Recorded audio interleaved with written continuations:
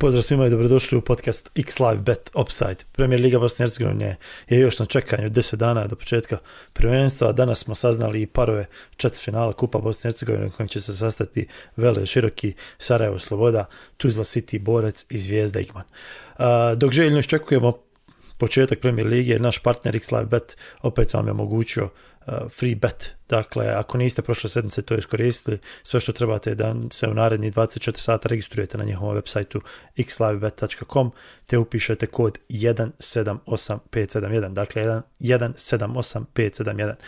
Više detalja naravno možete naći na našim društvenim mrežama. U međuvremenu posjetite X-Live Bet, jedinstvenu platformu za online klađenje koja svojim igračima nudi mnoštvo mogućnosti za klađenje i vrhunsku zabavu. Svaki mjesec X-Live Bet igrači imaju na raspolaganju više od 90.000 događaja uživo te više od 40.000 događaja pred meč. Ljubitelji sportskog klađenja mogu da izaberu više od 3.000 različitih tipova opklada. X-Live Bet Offside 114. put.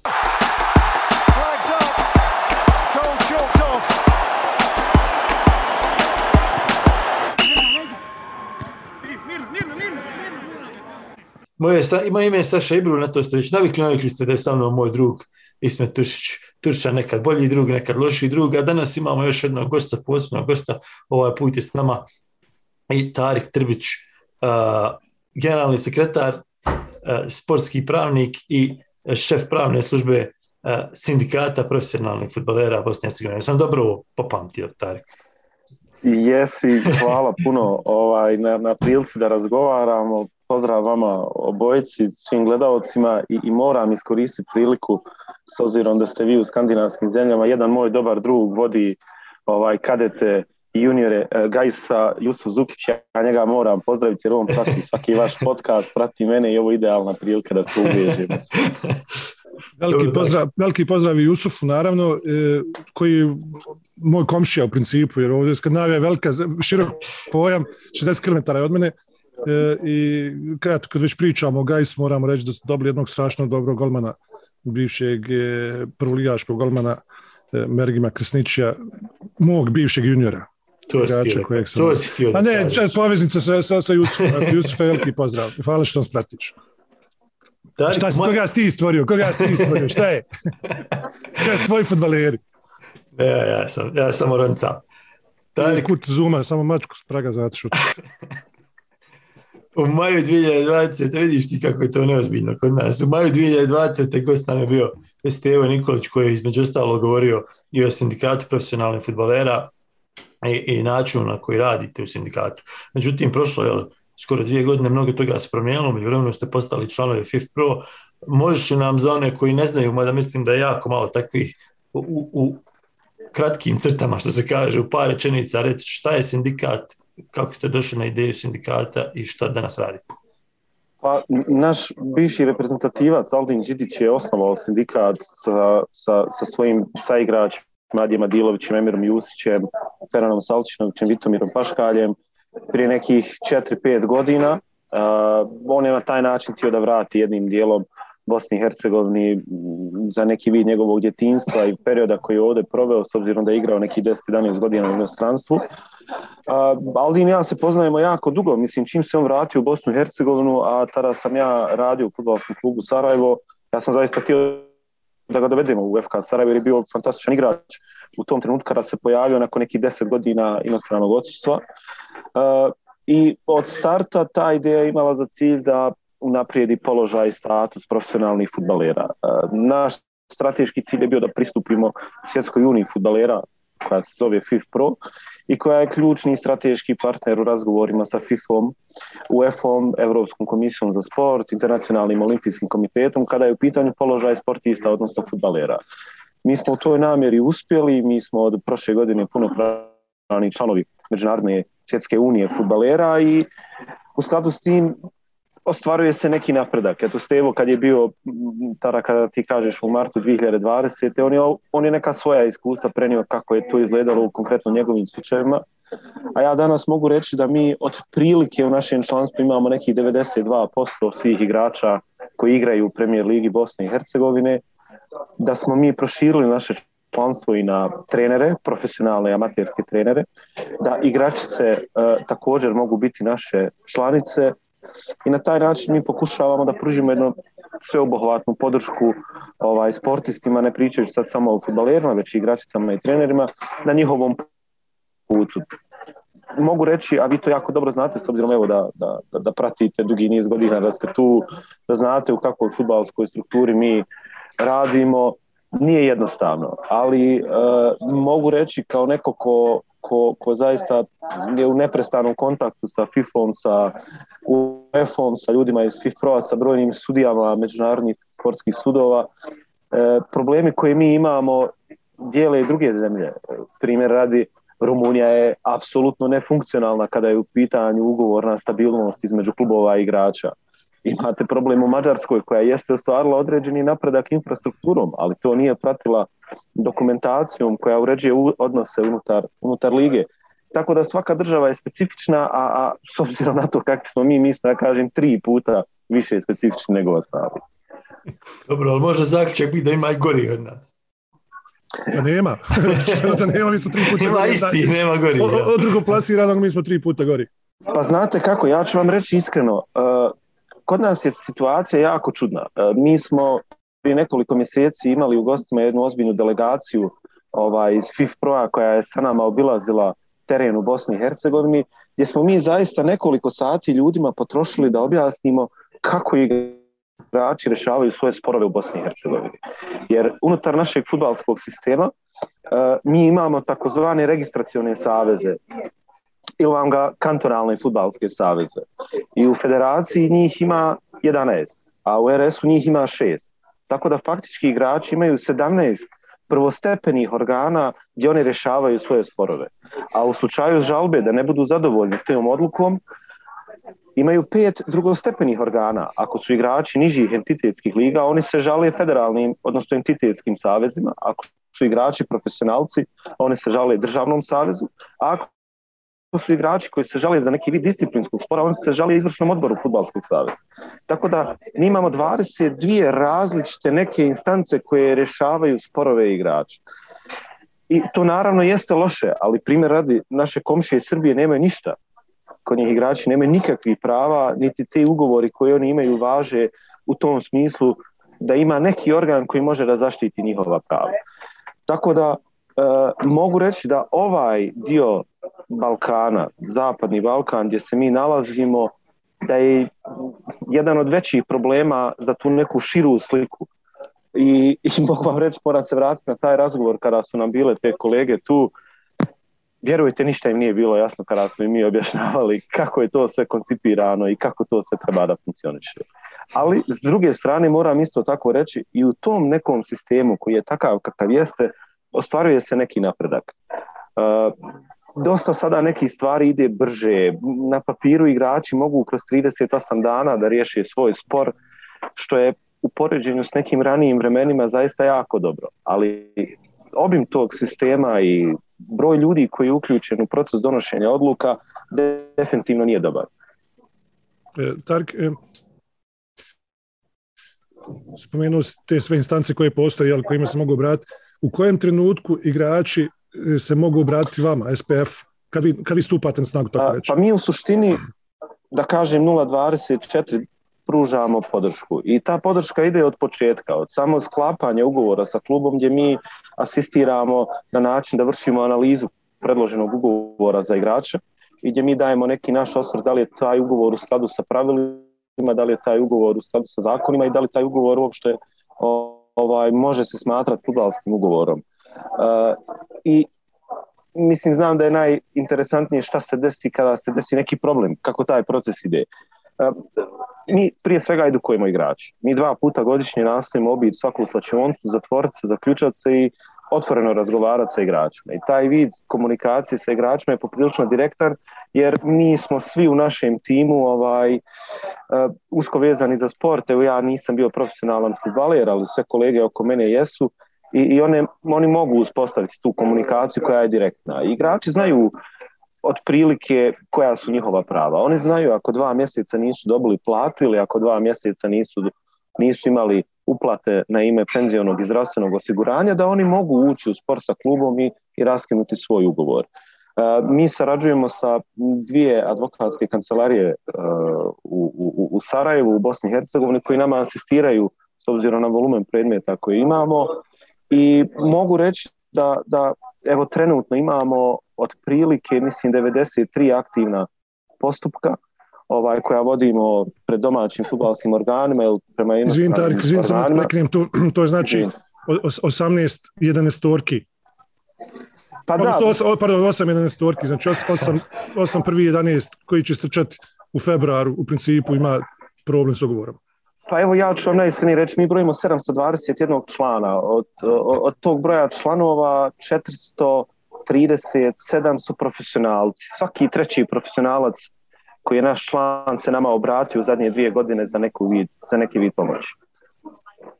Dobro.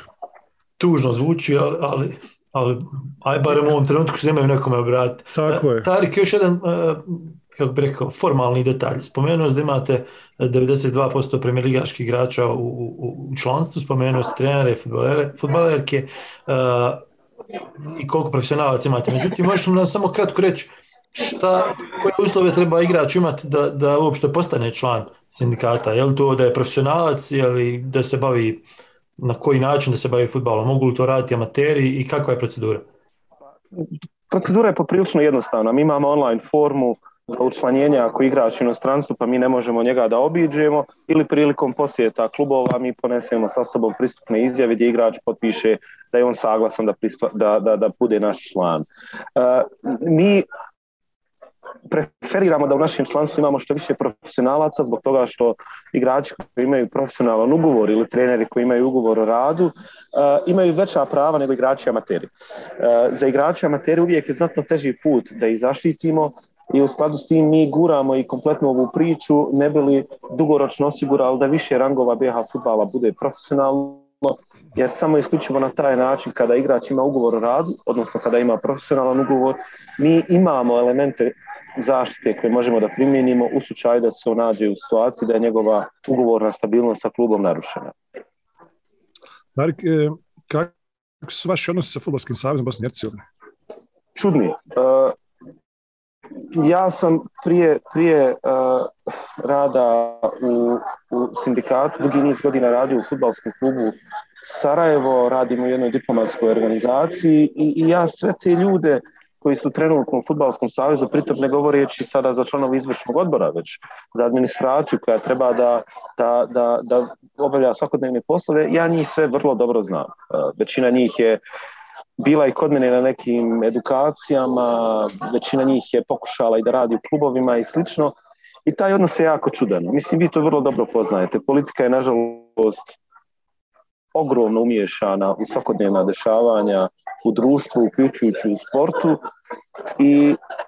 Ali ja moram iskreno reći, u proteklih pola godine ostvaren je napredak iz našeg ugla veći nego u posljednjih 13 godina.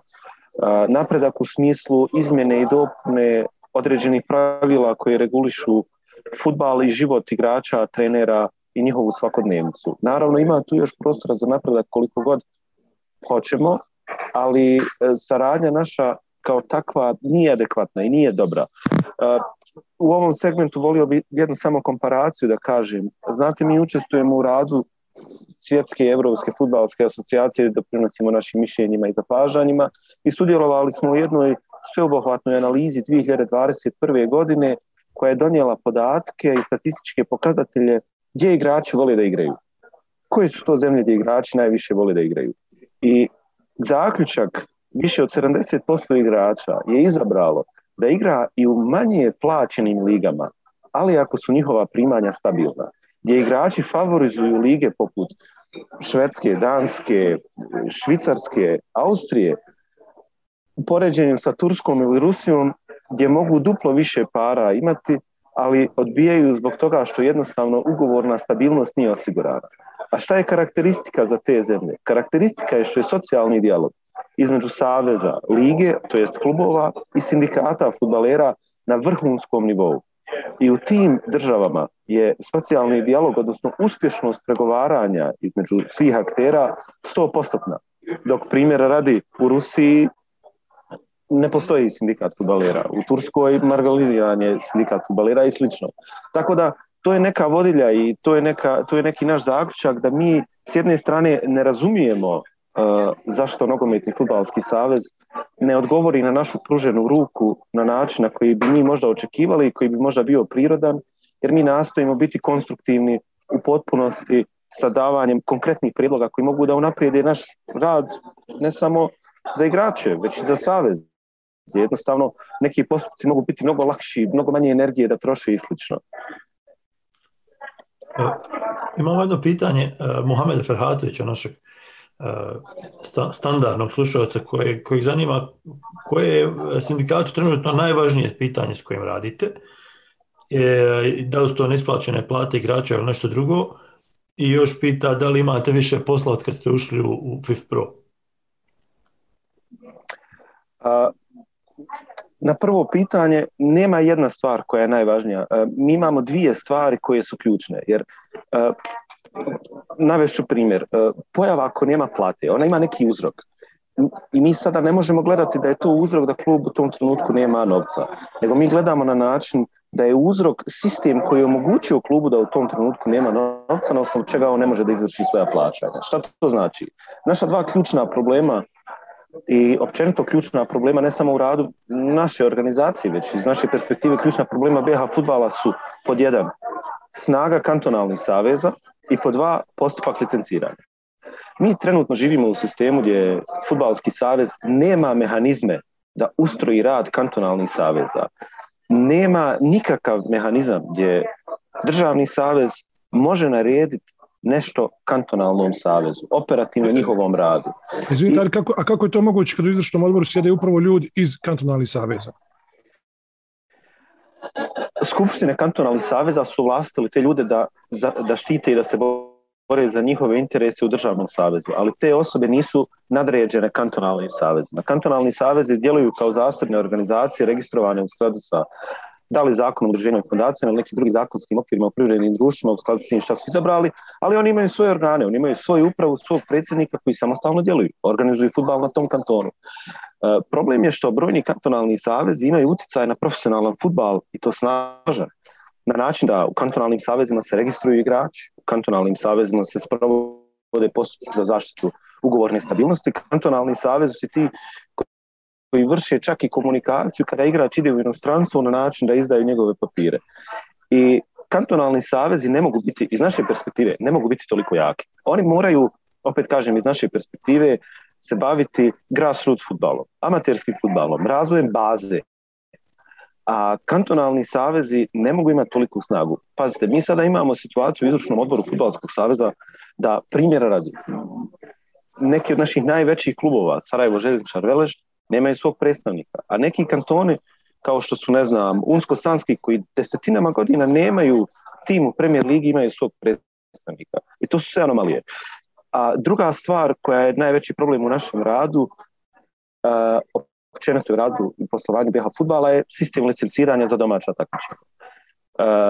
Ono za što se mi zalažemo i mi smo pokrenuli taj postupak pred UEFA-om, da tražimo određeni vid sigurnosti izvršenja tog postupka, a to je da samo isključivo klubovi mogu raditi revizije svog poslovanja sa nekim od najboljih revizora, kao što su Deloitte, KPMG i slično. Dakle, Big Five revizorske kuće koje su međunarodno priznate, jer vi zaista, ja sam svjedok toga i u drugim ligama, gore je kad vam neko od tih revizorskih kuća uđe u klub da radi papire nego kad vam dođe državna neka inspekcija. Jednostavno, to je međunarodni kriterij i profesionalizam na tom nivou da tu nema fule. A mi smo trenutno u situaciji da klubovi sami biraju ko će njima raditi reviziju i što je još gore, sami biraju koji dokumenti će se analizirati. Imamo rezultat toga da pojedini klubovi kada izbace svoje godišnje izvještaje, oni nisu zakoniti. Jednostavno, prosta matematika se ne može složiti da, primjer radi, jedan klub potroši na plate 400.000 maraka na godišnjem nivou, a drugi 6 miliona. Jednostavno, to je nesklad, ali on je sistemski omogućen da bude takav. Nije taj klub kriv što je to tako. Jednostavno, ima prostora da to napravi. I to su dva neka ključna problema. Dakle, snaga kantonalnih saveza i nefunkcionalnost sistema domaćeg licenciranja. Za Europu je znatno drugačije. Klubovi koji se licenciraju za evropska takmičenja, oni su kudi kamo uređeniji i složeniji, to se funkcioniše skoro pa na nekom zadovoljavajućem nivou. Ali domaća licenca je ogroman problem. Tarik, kad god pričamo o promjenama u BiH fudbalu, pogotovo u Nogometnom savezu BiH, stalno se vraćamo na taj statut i vraćamo se na kako to kažu, više sam zaboravio, odavno nismo pričali sa čelnim ljudima saveza, pa sam zaboravio na njihove floskule, ali ima li šanse, ima li nade uopšte da se promijeni taj sistem, pa da barem na tom nivou gdje se igračima pomaže da imaju ozbiljniji i lakši rad i gdje se pomaže klubovima da, kako to da uopšte da nazovem, da normalno funkcionišu. Da li možemo očekivati da Nogometni savez BiH smanji administraciju kad je u pitanju registracija igrača koji se navodio da je problem, ili u slučaju licenciranja da izaberu 2 kuće koje mogu raditi revizorske, pa da onda ne može biti takvih razlika među klubovima? Postoji li uopšte šansa da se to napravi ili ćemo se opet vraćati na onu priču, sve je po statutu i držimo se toga? Pa znate kako, kad god neko nije siguran u ono što radi ili kad ima sumnje ili kad jednostavno zna da ide krivim smjerom, on se uhvati za dokumente, on se uhvati za statute, uhvati se za pravilnike i to je neka priča koju mi vidimo u svakodnevnom političkom životu i možemo napraviti vrlo sličnu komparaciju kako pojedini čelnici našeg fudbala jednako odgovaraju kao političari. Tu nema velike razlike. Ali ja bih postavio stvari malo drugačije.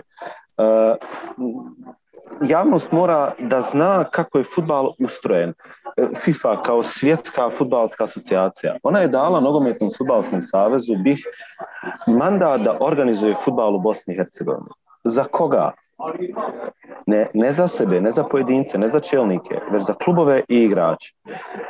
Ono što je rješenje jeste da klubovi budu svjesni njihove snage, da klubovi budu svjesni ko su oni, šta su oni i da se zapravo ovo sve i održava i radi zbog njih, u nastavku naravno i za igrače i ostale aktere. Mi zaista pokušavamo gotovo na svakodnevnoj bazi da razgovaramo sa predstavnicima klubova, da ih osnažimo u ideju formiranja udruženja premijerligaša.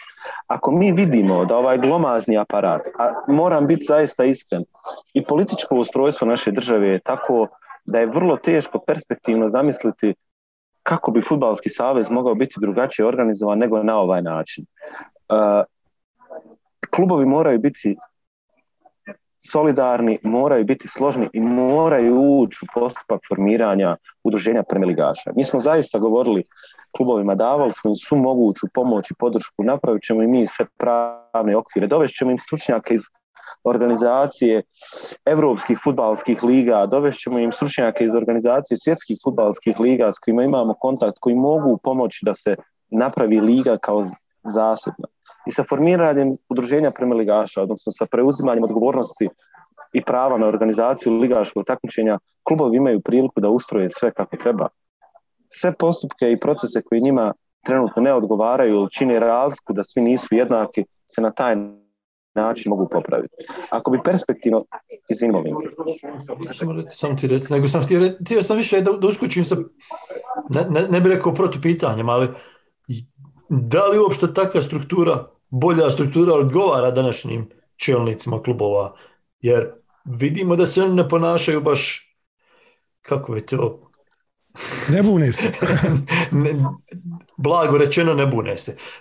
Razumijem što ću da kažem. Stalno govorimo o udruženju premijerligaša. To je sjajna ideja, ali treba znati da bi onda udruženje premijerligaša vodilo i sudijsku komisiju, da bi vodilo i ne znam, delegiranje delegata, da bi trebalo da vodi organizaciju utakmica, pregovore za prodaju TV prava i da sad ne nabrajam još puno toga. Jesu li to ljudi u klubovima uopšte u stanju napravi da bude jednako za sve?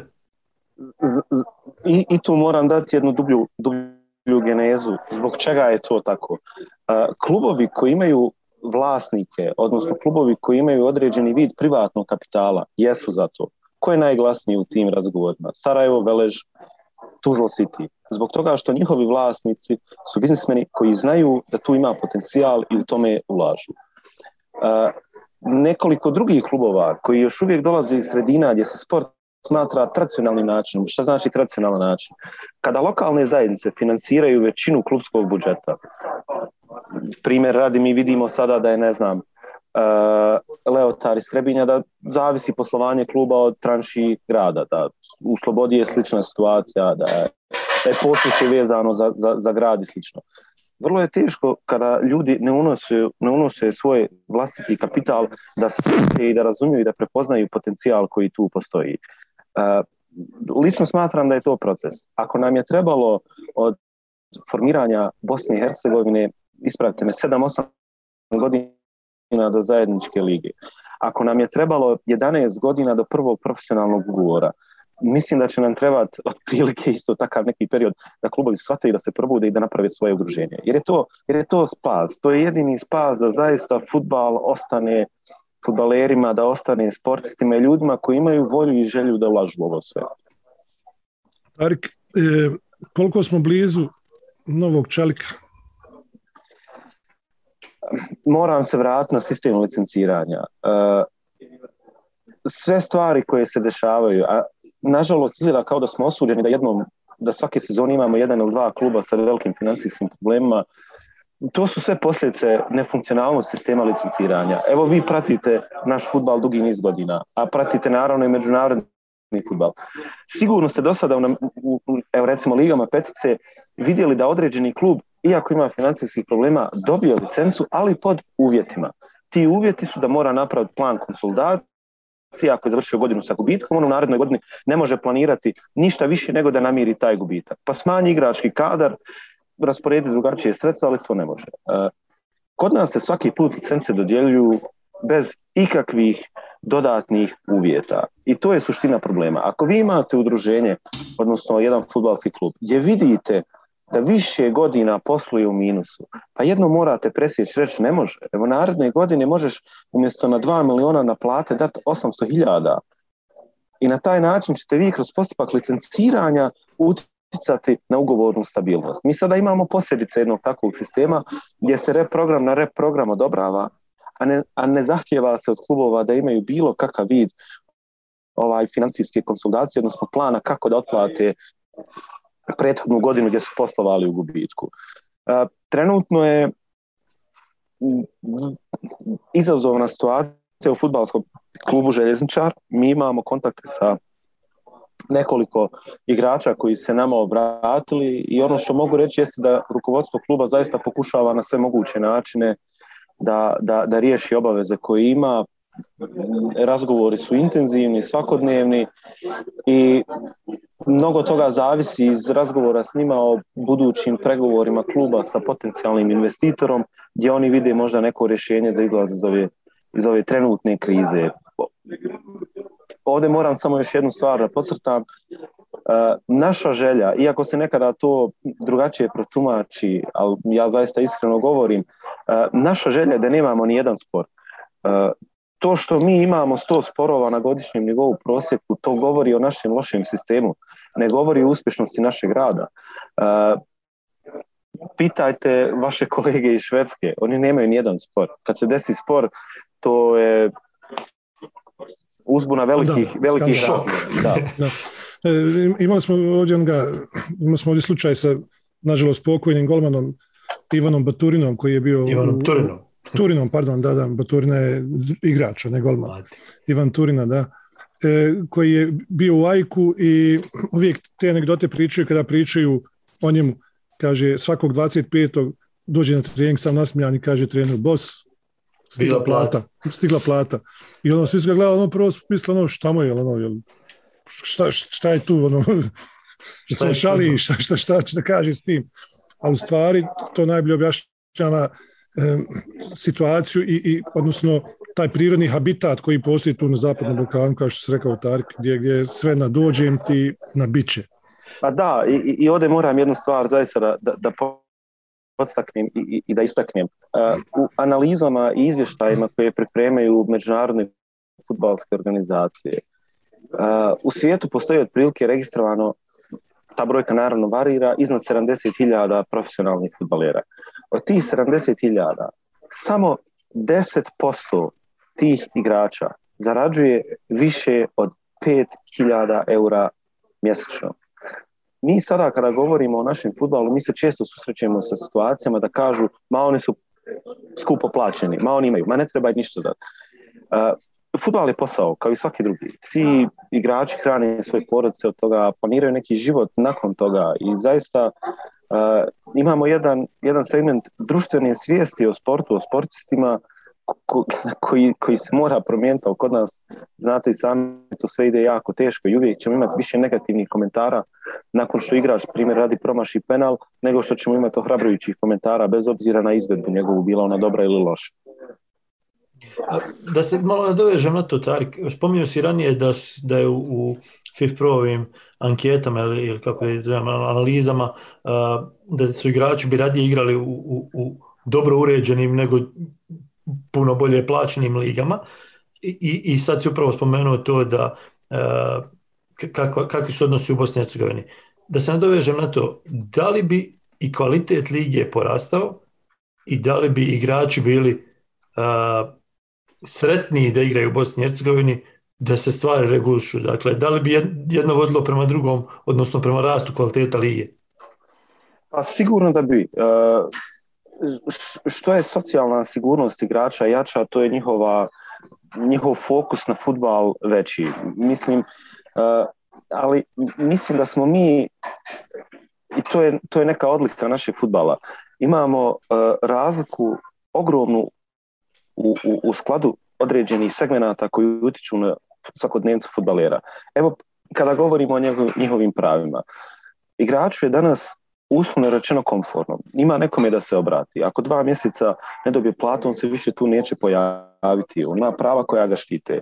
On ima standardan ugovor koji je poprilično stabilan i kvalitetan i on je siguran da će on svoja zarađena primanja naplatiti. Ako je stranac u Bosni i Hercegovini, on može i kompletan svoj ugovor da naplati.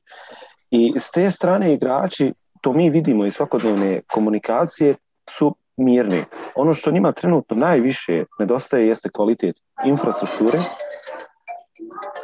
Svinjavam se, imao sam poziv. Je kvalitet infrastrukture, opća atmosfera koja se stvara što zbog neprestanih priča i tenzija o sudijama, uticaju politike i slično. I definitivno sistem samog takmičenja koji bi možda već bio zreo za određenu reformu. Moram kako bi izgledala ta reforma. Znate kako, svjedoci ste da je uvedeno pravilo da 2 U21 igrača moraju početi. Ono što je ključni problem u svim tim izmjenama i dopunama tih pravila takmičenja jeste s kim se ona usaglašavaju. To sve u uskom krugu ljudi donešene odluke bez da iko pozvao sve klubove na sastanak, na izjašnjenje i čuo od njih kako vi želite da izgleda vaša liga. I tako te stvari zaista utiču na svakodnevnicu, na odnose među ljudi, na odnose među klubova. Vi imate i situaciju, primjer radi, da se napravio neki taj deal za prodaju TV prava, kakav god da je, bio dobar, bio loš, ne ulazim u to, ali klubovi nisu konsultovani i to je mislim neki vid apsurda gdje vi prodajete prava, slike sa nečijeg stadiona, ne pitate tu osobu, je li to tebi ok, možeš li, imaš neki drugih ugovora koji ti utiču na te stvari. Reci mi, imali smo to pitanje, dosta se pričao o odnosu sindikata prema igračima i odnosu saveza prema igračima i čitavom uslovima u kakvim igrači rade. Međutim, kakva je situacija na drugoj strani? Imali smo pitanje Emira Šatare, Fanimo se nije odazvao na okupljanje zbog blokiranja transfera, da li je obavezan da se pojavi, šta mogu biti sankcije, je li on zaštićen od raskidanja ugovora i kako je klub zaštićen u toj situaciji? Pa, mi zaista nastavimo biti otvoreni i direktni u komunikaciji sa igračima. Ako igrač napravio grešku, mi apsolutno ne bježimo od toga da on osjeti posljedice te greške. Ako se ona adekvatno dokaže, ako se postupak disciplinski protiv njega adekvatno sprovede, svaki pojedinac treba da odgovara za ono što je uradio. I mi tu nemamo nikakav problem da kažemo igraču, kao što smo rekli Fanimu, da on ima važeći ugovor sa FK Sarajevom, da ako on smatra on vrijedi za više, da on treba negdje drugo da ide, on ima ugovor, njega mora poštovati, on mora pronaći s klubom neki vid dogovora. Klubovi isto tako imaju svoja interna disciplinska pravila koja mogu koristiti u tom slučaju i konkretno govoreći za slučaj Fanima, praksa međunarodnih fudbalskih sudova, s obzirom na to da je on stranac, govori da je on sada u vrlo nezavidnom položaju i da on ima prijetnju da klub može pokrenuti postupak protiv njega i pored toga što bi možda mogao klubu da nadoknadi štetu, može se suočiti sa suspenzijom u periodu od 3 do 18 mjeseci da ne može nigdje drugo da igra osim u FK Sarajevu i da nema platu u tom periodu. Tako da mi zaista nastojimo igrače edukovati, osim toga da im kažemo da imaju prava, isto tako ih nastojimo edukovati da imaju obaveze koje moraju poštovati. Imali smo ovu situaciju sa Nikolom Janičićem, jel tako, iz Borca, koji je u suštini imao, neću reći sličnu situaciju kao Fanimo, nego je optužen za sličnu situaciju kao Fanimo, jel? On je optužen da nije, Borac ga odnosno kaznio zbog toga što nije ušao na teren, odbio da uđe na teren, to je bila njihova verzija priče i nakon toga je kroz disciplinske komisije kluba i nogometnog saveza i svi ti područni saveza šta sve ide, on dobio tako raskid ugovora zbog kojeg se žalio kasu kao zadnjoj instanci i kad se presudio u njegovu korist. Možeš nam prilike objasniti šta se desilo u toj situaciji i šta uopšte ta odluka znači za Premier ligu Bosne i Hercegovine i za igrače u Bosni i Hercegovini? Mi na tu odluku smatramo kao historijsku. Ona definitivno pokazuje da bez obzira na snažan politički utjecaj koji pojedinci ili određene grupe mogu imati nad radom područnih saveza ili državnog saveza, nebitno, da ima način kako igrači mogu dobiti pravdu, kako oni mogu ipak da osiguraju da dokažu da to nije bilo tako kao što su oni optuženi. Situacija je bila sljedeća. Utakmica 38. 3 dana nakon što je Borac igrao evropsku utakmicu koju je Janičić igrao 90 minuta. Igraju kući protiv Krupe i navodno u 85. minuti utakmice pri rezultatu, čini mi se 3-0 ili 3-1 za Borac, Nemanja se poziva na zagrijavanje. Nemanja je u tom trenutku imao 35 godina, bio je već u poznim igračkim godinama, razmišljao je završetku karijere i 3 dana prije toga je već igrao utakmicu 90 minuta u velikom ritmu. I navodno on je odbio da uđe na zagrijavanje. Nakon toga klub je pokrenuo disciplinski postupak protiv njega i prije nego što se završio interni disciplinski postupak u klubu gdje su oni izrekli njemu određenu sankciju, klub je pokrenuo postupak pred područnim savezom u Banja Luci da mu se raskine ugovor zbog grubo kršenja ugovornih obaveza, odnosno odbijanja poslušnosti šefu stručnog štaba. Mi smo se uključili kada nas je on kontaktirao, žalili smo se na odluku područnog saveza koji je njemu raskinuo ugovor, žalili smo se na postupak disciplinski koji je klub sproveo protiv njega, gdje smo se žalili upravnom odboru Borca da oni ne mogu da njega kazne na taj način jer su pogrešno sproveli postupak i do sada nikad nismo dobili odgovor od upravnog odbora Borca o internom klubskom disciplinskom postupku koji još nije završen. Jer da bi ja mogao ići u raskid ugovora u savez, ja prvo moram u svojoj kući da donesem neku odluku. To ovdje nije ispoštovano. I naravno državni savez je samo potvrdio odluku područnog saveza u Banja Luci gdje su oni potvrdili da je njemu ugovor raskinut. Mi smo se obratili kasu. I znate kako, sve te stvari dok nema ličnog suočavanja mogu se desiti. Vi kada ne gledate mene u oči, vi ćete napisati na nekom papiru šta god hoćete. Međutim, kada smo došli na suđenje i kada smo tražili svjedoke, kada su svjedočili tadašnji šef struke Borca, Vlado Jagodić, njegovi asistenti, niko nije mogao da potvrdi od njih da je čuo da je Nemanja rekao ja odbijam da uđem u igru. Iako je šef struke pokrenuo disciplinski postupak protiv njega.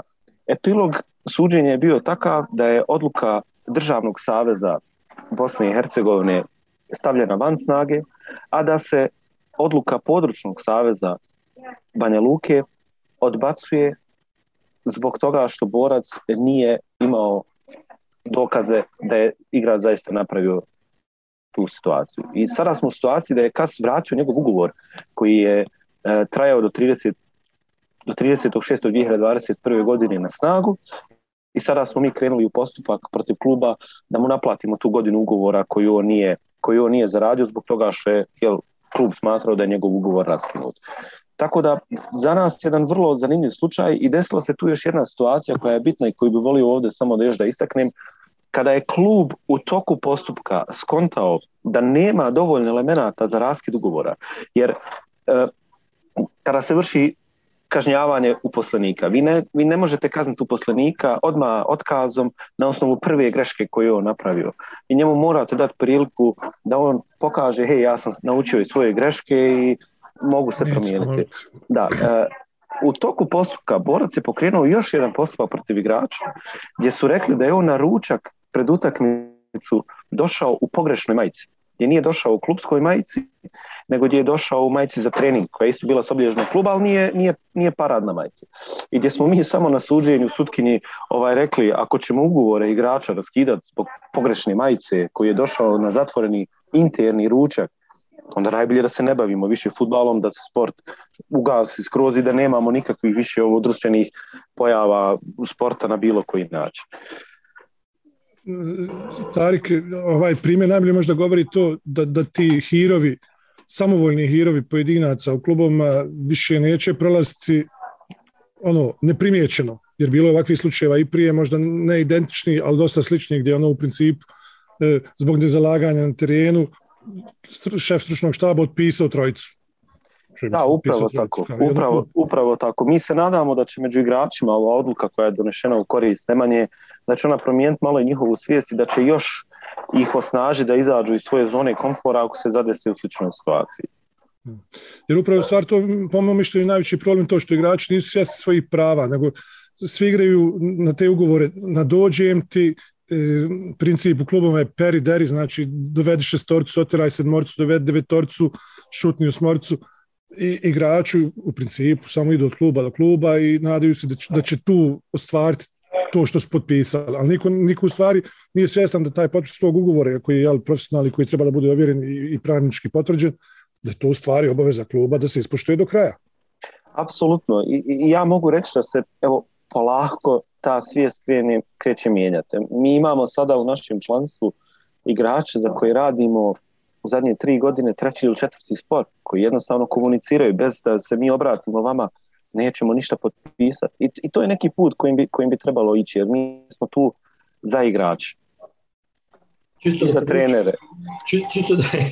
Čisto da, pošto je malo češće mijenjaju sredine, čisto da podvučemo crtu, dakle, fudbalski klub, u ovom slučaju Borac, je donio jednu odluku koja je bila nelegalna, i ta odluka je išla sve do vrha nogometnog saveza koji je odobravao, različite instance nogometnog saveza, od područnog do vrha nogometnog saveza su je odobrile i KAS je potvrdio da je to bilo pogrešno. Čisto da podvučemo crtu pod taj slučaj. To je jako važno. Oni su ispoštovali ono što je Borac donio bez da su uvažili dokaze koje je KAS uvažio. Ne. Oni, nogometni savez i organi saveza kroz taj postupak nisu uvažili ono što je Nemanja se njima obraćao, a na KAS-ovu odluku nema pravo žalbe. KAS je posljednja instanca. KAS je neki pandan Štrasburu kada su u pitanju ljudska prava, KAS je Međunarodni arbitražni sud za sport u Lozani i njegove odluke su konačne i nemate se kome žaliti na te odluke. Kad smo kod KAS-a i kod odluka KAS-a, izvini Ića, ali prepostavljam si ti isto pošao pitati i puno ljudi je pitalo oko toga. Dakle, imamo trenutno, koliko ja znam, 2 slučaja, 2 kluba, otvorene slučajeve protiv nogometnog saveza, to su Mladost i Velež. Kakva je situacija tu, koliko ste vi upućeni u taj spor i koliko vi imate li još nešto trenutno na KAS-u? Mi trenutno na KAS-u imamo postupak igrača Demirala Veladžića protiv Mladosti zbog nekih njihovih ugovornih odnosa koji nisu bili adekvatni u proteklom periodu. A kada su u pitanju ta 2 slučaja, ja sam, hajde da kažem, poprilično dobro informisan. Mogu reći jednu otvorenost od strane direktora Veleža koji je tražio savjet i konsultacije prilikom pripremanja slučaja njihovog, gdje ipak, bez obzira kakve vi pravnike imate, kakve vi advokate imate, ova poslovna branša kojom se mi bavimo je vrlo uska, nema zaista puno na Balkanu ljudi koji se isključivo bave sportskim pravom, međunarodnim sportskim pravom i koji su imali priliku da rade na KAS-u i koji znaju procedure kako one izgledaju. Što se tiče Veleža, mislim da je to poprilično jednostavna situacija za KAS i da je Velež tu u pravu. Jednostavno, procedura nije adekvatno ispoštovana kada je donešena odluka o kažnjavanju Veleža za situacije koje se desile nakon utakmice kluba sa borcem.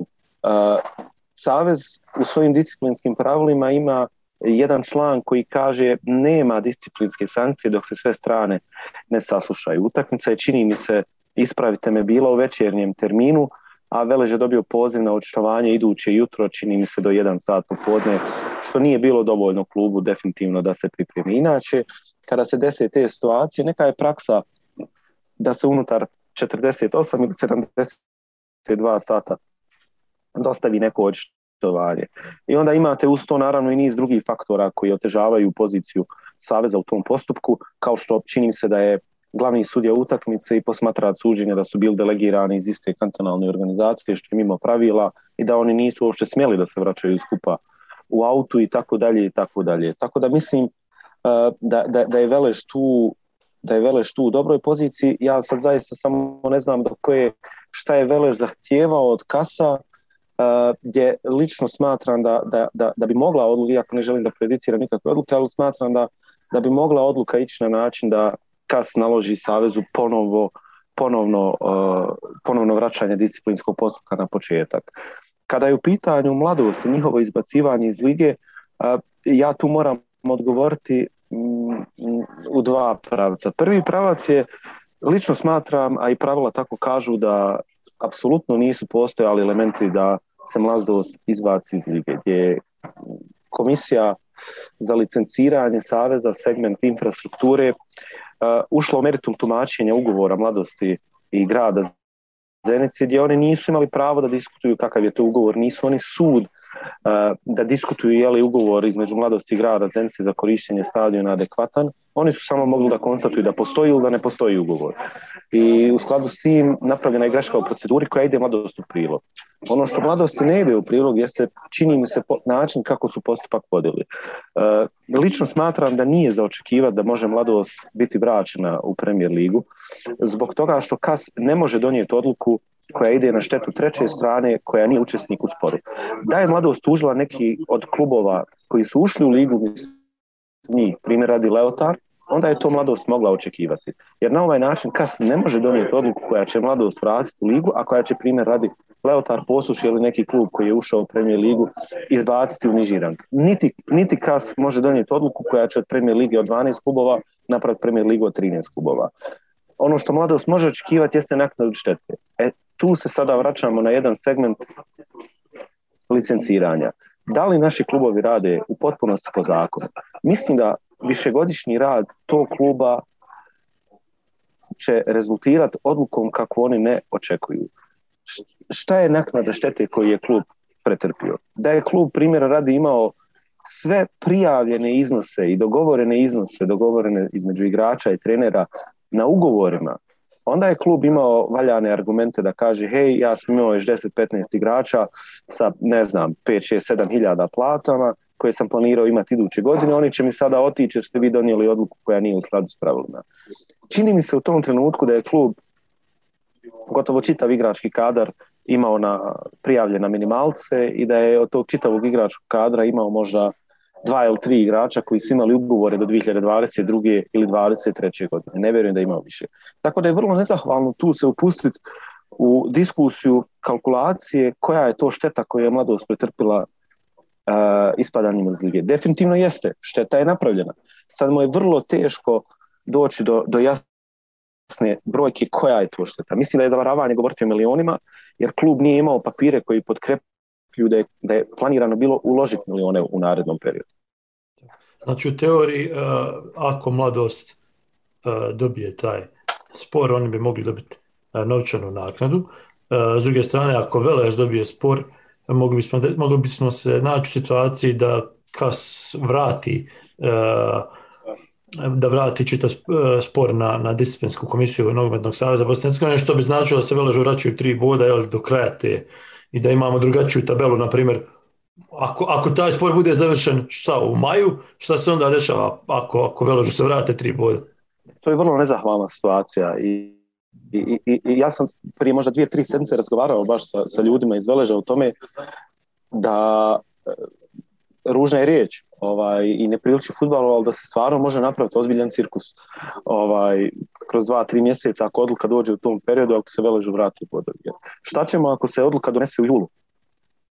Ako sezona već mora završiti, ako Savez već mora prijaviti u EFI koji klubovi idu u Europu, koji klubovi ispadaju. Dosta je tu stvari koje su na čekanju i koje tek treba da vidimo kako će se odviti. Tarik, nedavno smo vidjeli da su sjedili predstavnici Veleža sa predstavnicima Nogometnog saveza, tačnije sa predsjednikom Nogometnog saveza i njegovim ekonomskim savjetnikom, analitičarom, šta već plaće, slash drugom. Anyways, može li doći do kako to kaže, van procesnog dogovora između Veleža i Nogometnog saveza Bosne i Hercegovine, ako i jedni i drugi shvate da može biti taj cirkus, kao što ti kažeš? Pa, trenutno mislim da je to vrlo teško, zbog toga što su već procedure u toku i mislim da Velež kao klub ne bi zbog svog ugleda, zbog svojih navijača, reakcije javnosti sebi trebao dozvoliti sada da povuče ručnu. Mislim da treba ići do kraja, kakva god odluka da bude, treba je poštovati, svi je trebamo poštovati, a mislim da je taj sastanak pokušaj poboljšanja međusobnih odnosa koji su u jednom trenutku bili zaista nategnuti. Mislim da ono što je Velež uradio proteklih 1.5-2 na terenu treba poštovati i mislim da odnos prema Veležu, ali i prema svim našim velikim klubovima mora biti mnogo bolji. Jednostavno, Sarajevo, Željezničar, Velež, Sloboda, Čelik koji je sada u nižem rangu, mora se poštovati, jer ti klubovi su zaista mnogo učinili za ovaj fudbal, legende tih klubova su mnogo toga dali našoj državi i mislim da se to mora poštovati. Dark, izvinim, ja uvijek se upalim ko kvaran zub kada čujem riječ veliki klubovi moraju ovo ili veliki klubovi moraju se ono. Zašto ih poštovati ako ne posluju na ispravan način? A evidentno mnogi od njih ne posluju. Ja opet kažem, i to sam malo prije rekao, ja ne mogu sada u potpunosti krivicu staviti na klubove. Zamislite da vi zbog lošeg financijskog rezultata dobijete licencu pod uvjetima i da krećete u novu sezonu sa recimo -9 bodova, što nije norma koja postoji u našim pravilima. Ja mislim to bi vam se desilo jednom u godinama poslovanja kluba i ne bi više nikad. Da ne bi sebi dozvolio taj luksus. Upravo tako. Da. Tarik, prije nego što sam malo krenuo u Premier Ligi Bosne i Hercegovine koja nam dolazi za jako brzo, za 10 dana u odnosu na... Danas je srijeda, 16. februar, kad mi ovo snimamo, moram naglasiti 10 dana okruglo. Tarik, zadnje pitanje koje je postavio Jasmin Ešpić je u stvari o financiranju samog sindikata. Njegovo pitanje je bilo malo direktnije, pitao je da li istina da u tom sindikatu su plaćeniji od pola lige. Ja bi volio, ne bi imao ništa protiv, ali nije tako. Stivi na minimalcu. Ko pola lige. Mi imamo neka 3 izvora finansiranja. Jedan izvor finansiranja su članarine igrača. Članarine igrača iznose 50 maraka na godišnjem nivou i mi od tih članarina pokrijemo takse za postupke tih igrača. Da igrač profesionalac želi da tuži klub, to košta 500 maraka koji se moraju platiti Fudbalskom savezu. Sada ako dakle, imamo... Izvini što prekidam, ali čisto da pojasnimo. Nekad su to igrači plaćali sami, sada ako su vaši članovi, vi to plaćate. Jeste, koliko prikupimo članarina, mi toliko novca imamo. Evo, ove godine smo u januaru napravili presjek prošle godine gdje smo imali nekih 5.000 članarina prikupljenih i mi smo to vrlo brzo potrošili na 11 postupaka igrača gdje smo im izašli u susret, jer znate kako, i to je jedna stvar za koju se mi borimo. Nije prirodno da igrač mora platiti taksu za postupak naplate dugovanja ako on nije 10 mjeseci dobio platu. A primjer radi, na FIFA su sporovi za igrače bez taksi. Dakle, na FIFA igrač ne plaća nikakav vid spora. Druga vrsta prihoda koju mi imamo i koja je najveća za nas, to je solidarnost koju mi imamo i direktna podrška od naše krovne organizacije, od FIFA. Na osnovu tih sredstava mi smo u mogućnosti da obezbijedimo kancelariju, da obezbijedimo jednog dvoje uposlenika, da organizujemo kristalnih 11, da posjetimo klubove, da printamo, da imamo web stranicu i slično. I treći vid prihoda koje ostvarimo su komercijalni prihodi od sponzorstava i projekata koje mi realizujemo. Mi smo jedna mala organizacija u tom nekom poslovnom volumenu i mi se zaista trudimo da neprestano poboljšavamo usluge koje dajemo igračima. Ono što mi igračima nudimo, osim ove standardne pravne usluge, mi primjer radi igračima nudimo besplatno školovanje. Najbolji U21 igrač od nas dobije besplatno 4-godišnje ili 3-godišnje školovanje na fakultetu. Imamo razne medicinske usluge koje nudimo igračima, psihološko savjetovanje i slično. Hoću da kažem da organizacija kao ovakva ima zaista neku dubinu koja nije samo onaj vid gdje se mi nekada predstavljamo kao utjerivači dugova za igrače, što zaista nije. Mi smo neka podrška u njihovoj karijeri, počevši od juniorskih dana gdje ih edukujemo vezano za njihovo mentalno zdravlje, kroz karijeru gdje ih edukujemo u ugovorima, odnosima, agentima, do završetka karijere gdje ih i kao trenere nastavljamo dalje pratiti u njihovom putu. Ja razumijem sve što govoriš i to je neophodno, naravno, jer fudbalska karijera traje 10, 12, 15 godina i nakon toga postoji taj neki afterlife, život poslije karijere. I to je zaista fantastično sve to što radite. Međutim, ono što me nekad para oči i uši je to kada čujem pojedine navijače određenih klubova koji vas smatraju u principu, kao što sam rekao, utjerivačima dugova, neprijateljima. Kako promijeniti tu percepciju kod običnih ljudi? Znate kako, mi u suštini komunikacija je za nas bitan segment poslovanja, ali smo mi isto tako svjesni da je ključna javnost koju mi treba da komuniciramo da stoji igrači. I njihovo zadovoljstvo je nama prioritet. Mi koristimo naše kanale komunikacija i saradnju s medijima na način da pokušamo educirati ljude i da pokušamo navijači ili neko opšte društvo educirati da ta kategorija igrača, trenera i igračica da imaju prava. Mi smo apsolutni svjesni činjenice da kad god mi uđemo u neki klub, da će to izazvati određeni revolt. Svi bi mi voljeli, i to opet ponavljam, da mi nemamo godišnje nijedan sport, da mi možemo ići na utakmice i samo isključivo razgovarati o nekom ličnom usavršavanju igrača. Međutim, takva je situacija kakva jeste. Mi ne možemo bježati od odgovornosti koju imamo i mandata koji nam je FIFPro dodijelio. Mi moramo uložiti sve svoje resurse da pomognemo igračima, a vjerujte, evo, ja sam primjer radi dugi niz godina radio u fudbalskom klubu Sarajevo.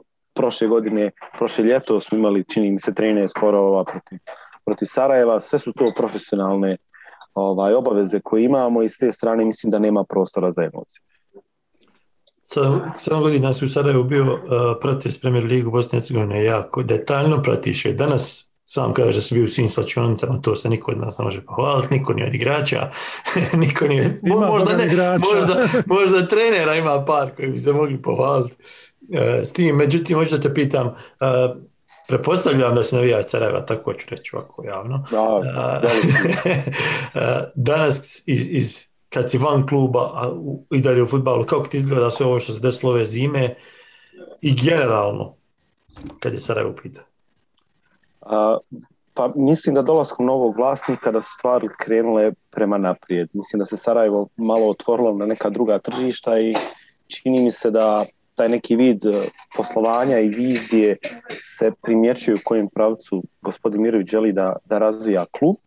Mislim da je klub uradio dobar posao u ovom zimskom prilaznom roku. Nekako mi se činilo jesena Sarajevo da nema nekog identiteta, da ekipa na terenu djeluje bezlično, a povratkom 3 igrača iz vlastitog pogona koji su prošli ipak tu neku školu, mislim da se tu može malo donijeti neke nove svježije krvi koja razumije klub. Općenito što se tiče lige, zima je bila interesantna. Malo mi ostaje žao, a ja zaista sve što vama kažem i kad spomenem neki klub, ja i tom klubu to isto kažem, odnosno predstavnik tog kluba.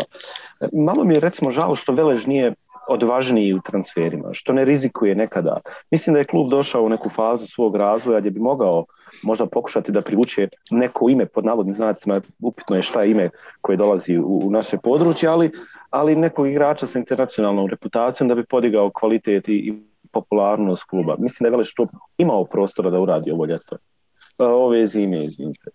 Zrinski je ostao stabilan. Izvini što prekidam, ali čisto da ostanemo na Veležu na sekundu. Feđa je bio gost ovdje, obojica nas smo unutra, znamo otprilike što se dešava. Iz tvoje mišljenje, da li je razlog što Velež to nije uradio što nisu našli taj profil igrača koji im je trebao, ili je razlog novac?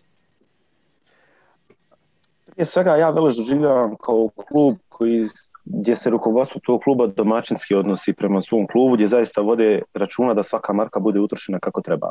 Nama je sa Veležom jedna prelijepa saradnja i sa igračima i sa upravom, gdje zaista su igrači u potpunosti ispoštovani, gdje je uprava itekako svjesna važnosti sindikata kao organizacije, gdje mi imamo jednu dobru saradnju, možemo konkretnije malo razgovarati o nekim temama koje nisu samo vezane za postupke.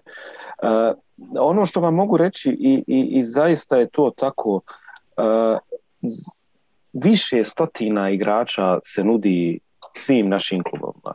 Vi niste možda u potpunosti svjesni kako izgleda ta naša situacija. Vi imate, primjer radi, u januaru situaciju da koje god igrača iz glave da ste namaštali, da kažete da se povezuje s nekim našim klubom, nećete slagati. Nekoga je sigurno ponudio. Tako da vjerujem da je izbora bilo. Sada, zašto se nije to realizovalo, to je vrlo teško to znati. Da li su financije u pitanju, da li su možda neki zdravstveni problemi, papirologija, zaista je to teško znati. Ali mislim da dolaskom Haskića da je već Velež napravio jedan dobar korak naprijed. Ali mislim da je bilo još prostora da je klub mogao dodatno da osnaži ekipu. Prekinuo sam te na Zrinjskom, a Zrinjski je imao još jedan solidan prelazni rok, rekao. Pa, mogu reći da mi imamo dobru komunikaciju sa Zrinjskim, pogotovo sa igračima i sa trenerom Jakirovićem, gdje nam se dopada način kako trener razmišlja, kako se postavio prema nama, prema igračima. Znate, kad je tek došao, bilo je nekoliko disciplinskih postupaka koje je klub proveo protiv nekih igrača, koje smo mi blokirali podrškom za te igrače i gdje smo zaista imali jednu pozitivnu reakciju trenera koji nas je pozvao na sastanak i koji nas je otvoreno pitao: recite mi sve što ja moram da znam da ne dođemo više do ovih situacija, da nemamo kontakt šta ja mogu, šta ne mogu, kad igrač pređe crvenu liniju, i to smo zaista otvoreno sa njim diskutovali i poslije toga smo razvili jedan jako korektan odnos. Mislim da su oni stabilni, mislim da idu u dobrom pravcu i mislim da su zaista prvi kandidat za osvajanje titule, jer jednostavno imaju preveliku prednost. Mark, pošto sam ja iz Prijedora, što niko ko prati Opsaj nije propustio, jer do sada svi znaju to, Rudar iz Prijedora je imao jednu dosta čudnu situaciju kada su napol sezone otpustili ili sporazumnim dogovorom prekinuli saradnju sa trenerom Nikicom Milenkovićem. Tada se spominjalo kao da je manjak financija u stvari najveći problem tu. Kako danas stoji Rudar kod vas? Kako oni kotiraju kod vas? Mi smo baš jučer imali sastanak sa 3 igrača Rudara iz Prijedora. Mi uvijek težimo da u manjim grupama okupljamo igrače, da dobijemo što više informacija. Trenutna situacija je dobra. Mnogi klubovi bi pozavidjeli s obzirom na to kakva je situacija. Drugo, pripreme su im protekle dobro, ekipa je ostala na okupu, nisu bili primorani nikoga da prodaju, imaju neke ambicije. Kažu mi momci da su podigli kvalitet njihove igre na neki veći stepen, tako da vidjet ćemo kako će proljeće za njih izgleda. Ovom se sviđa, Saša, ovo kad imamo gosta koji je sportski pravnik, a koji je insajder isto, koji nam nosi informacije direktno iz slačionice. Ovo je pun pogodak bio. Malo smo, ja mislim, u dužu i Tarik, zadržali smo te više od sata vremena, obećali smo da nećemo. Manje više za kraj, ajde probamo zaključiti priču. Spomenuo se dakle da je situacija u Rudaru dobra, na drugoj strani spektra smo spomenuli Želju gdje je loša do jako loša. Možeš nam napraviti za kraj nekakav presjek u kakvoj su situaciji trenutno klubovi, gdje bi se možda neko mogao bojati onoga što se desilo Čeliku, što je rekao Ića malo prije, a ko je toliko stabilan da ne vrijedi raspravljati o njim? Pa, znate kako, ja se opet moram vratiti na problem licenciranja i tog postupka. Vi imate nekoliko naših klubova koji posluju putem nekih drugih firmi ili, što bi rekla pravila, povezanih lica. Mislim da ako bi gledali samo ono što je na papiru i ako bi se zaista studiozno posvetili postupku licenciranja. Mislim da ovako na prvu jedno pola lige ne bi moglo dobiti licencu u ovom trenutku. Dosta stvari se ne radi u tom postupku kako treba. Ima dosta prostora za napredak u tom segmentu licenciranja i mislim da će naredni 2 do 3 sedmice biti jako intenzivno. Klubovi koji imaju dugovanja iz prošle godine moraju sada pristupiti potpisivanju reprograma, moraju, da tako kažem, ganjati sve dužnike i moliti ih da im izađu u susret i to je sada jedan vrlo intenzivan... To su, izvini, maltene svi klubovi? Jesu svi maltene dužnici iz prošle sezone? Pa nisu baš svi. Evo, navešću primjer. Reci nam ko nije, to je možda brže. Pa Velež je zaista što se toga tiče na jednom velikom nivou, mogu reći i Posušje koje je na mene ostavilo izuzetno pozitivan utisak, ne samo što se tiče financijskog poslovanja, već općenito pristupa, izgleda, kako dole izgleda sve na stadionu, kako oni dođu na gostovanja, zaista jako dobro djeluju. Ima tu još par klubova koji su stabilni, koji su mjesec dana sa svim. Ima i onih koji nisu. I ima i onih, što je nevjerovatno, koji možda poštuju igrače, koji su tu negdje sa platama sa igračima, ali imaju omladinske pogone, trenere tih klubova koji su potpuno zapostavljeni, koji imaju još dugovanja iz 2018. 19. i slično, a sve su to kategorije koje moraju ući u licenciranje.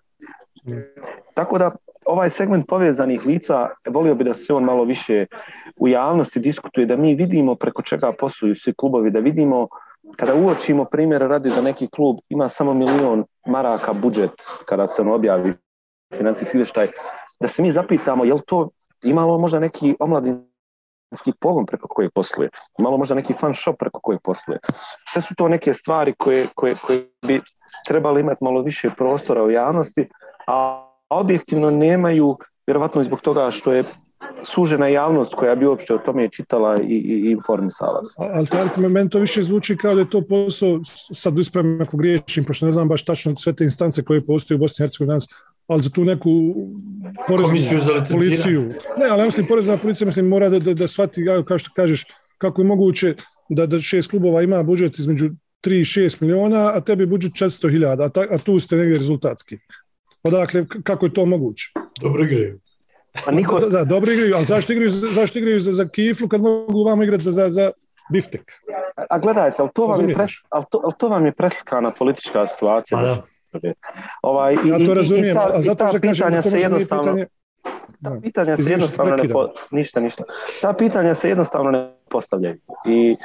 I problem je što u onom dijelu gdje se trebaju postavljati, odnosi su toliko vezani i zajednički interesi oko nekih poslova su toliko složeni da jednostavno je neugodno nekim ljudima da se gledaju u oči, ali takvih pitanja nema. To vam je slična situacija kao kada UEFA ima svoju skupštinu. Pa vi vidite da ili FIFA kad imaju skupštinu, da globalnu svjetsku sliku odlučuju zemlje za koje niste nikad čuli. Da ne znam, od Bruneja, ovih, onih, oni formiraju većinu, a upitno je da li tamo postoji ikakav vid sportske strukture. Tako isto i kod nas. Nažalost, tako isto i kod nas. Ono što bi mene zanimalo bi me primjer radi, ako bi neki klubovi koji posluju jako čudno, izašli u Europu, zanimalo bi me kako bi UEFA reagovala na neke njihove izvještaje. Tako da vidjet ćemo šta će donijeti ovo proljeće. Tarik, za kraj, uskoro se završava licenciranje kroz nekoliko sedmica, ali tako? Jes, do 33. Do 33. Za kraj nam lako reci ko neće dobiti licencu. Iz današnje perspektive. Pa najiskrenije, mislim da će svi klubovi na neki način pronaći sredstva da dobiju licencu do 33. Ili ako ne dobiju, da će u žalbi na to do maja riješiti svoje obaveze. Ono što mene više zanima jeste infrastruktura. I moram se vratiti ponovo na situaciju mladosti. Malo mi vrijeđa inteligenciju da se primjer radi mladost izbaci iz lige zbog infrastrukture, a da se primjer radi ligu puste Posušje i Leotar koji isto nemaju infrastrukturu, nemaju reflektore, ali im se da period od godinu dana da poprave tu infrastrukturu. I mi neprestano imamo sistem gdje 2 od 12 ili 3 od 12 gdje nešto kaskaju za infrastrukturu. I mene bi zanimalo kako će se eventualni nadolazeći izbori odraziti na infrastrukturne radove u nekim sredinama gdje trenutno nema uvjeta za Premier ligu.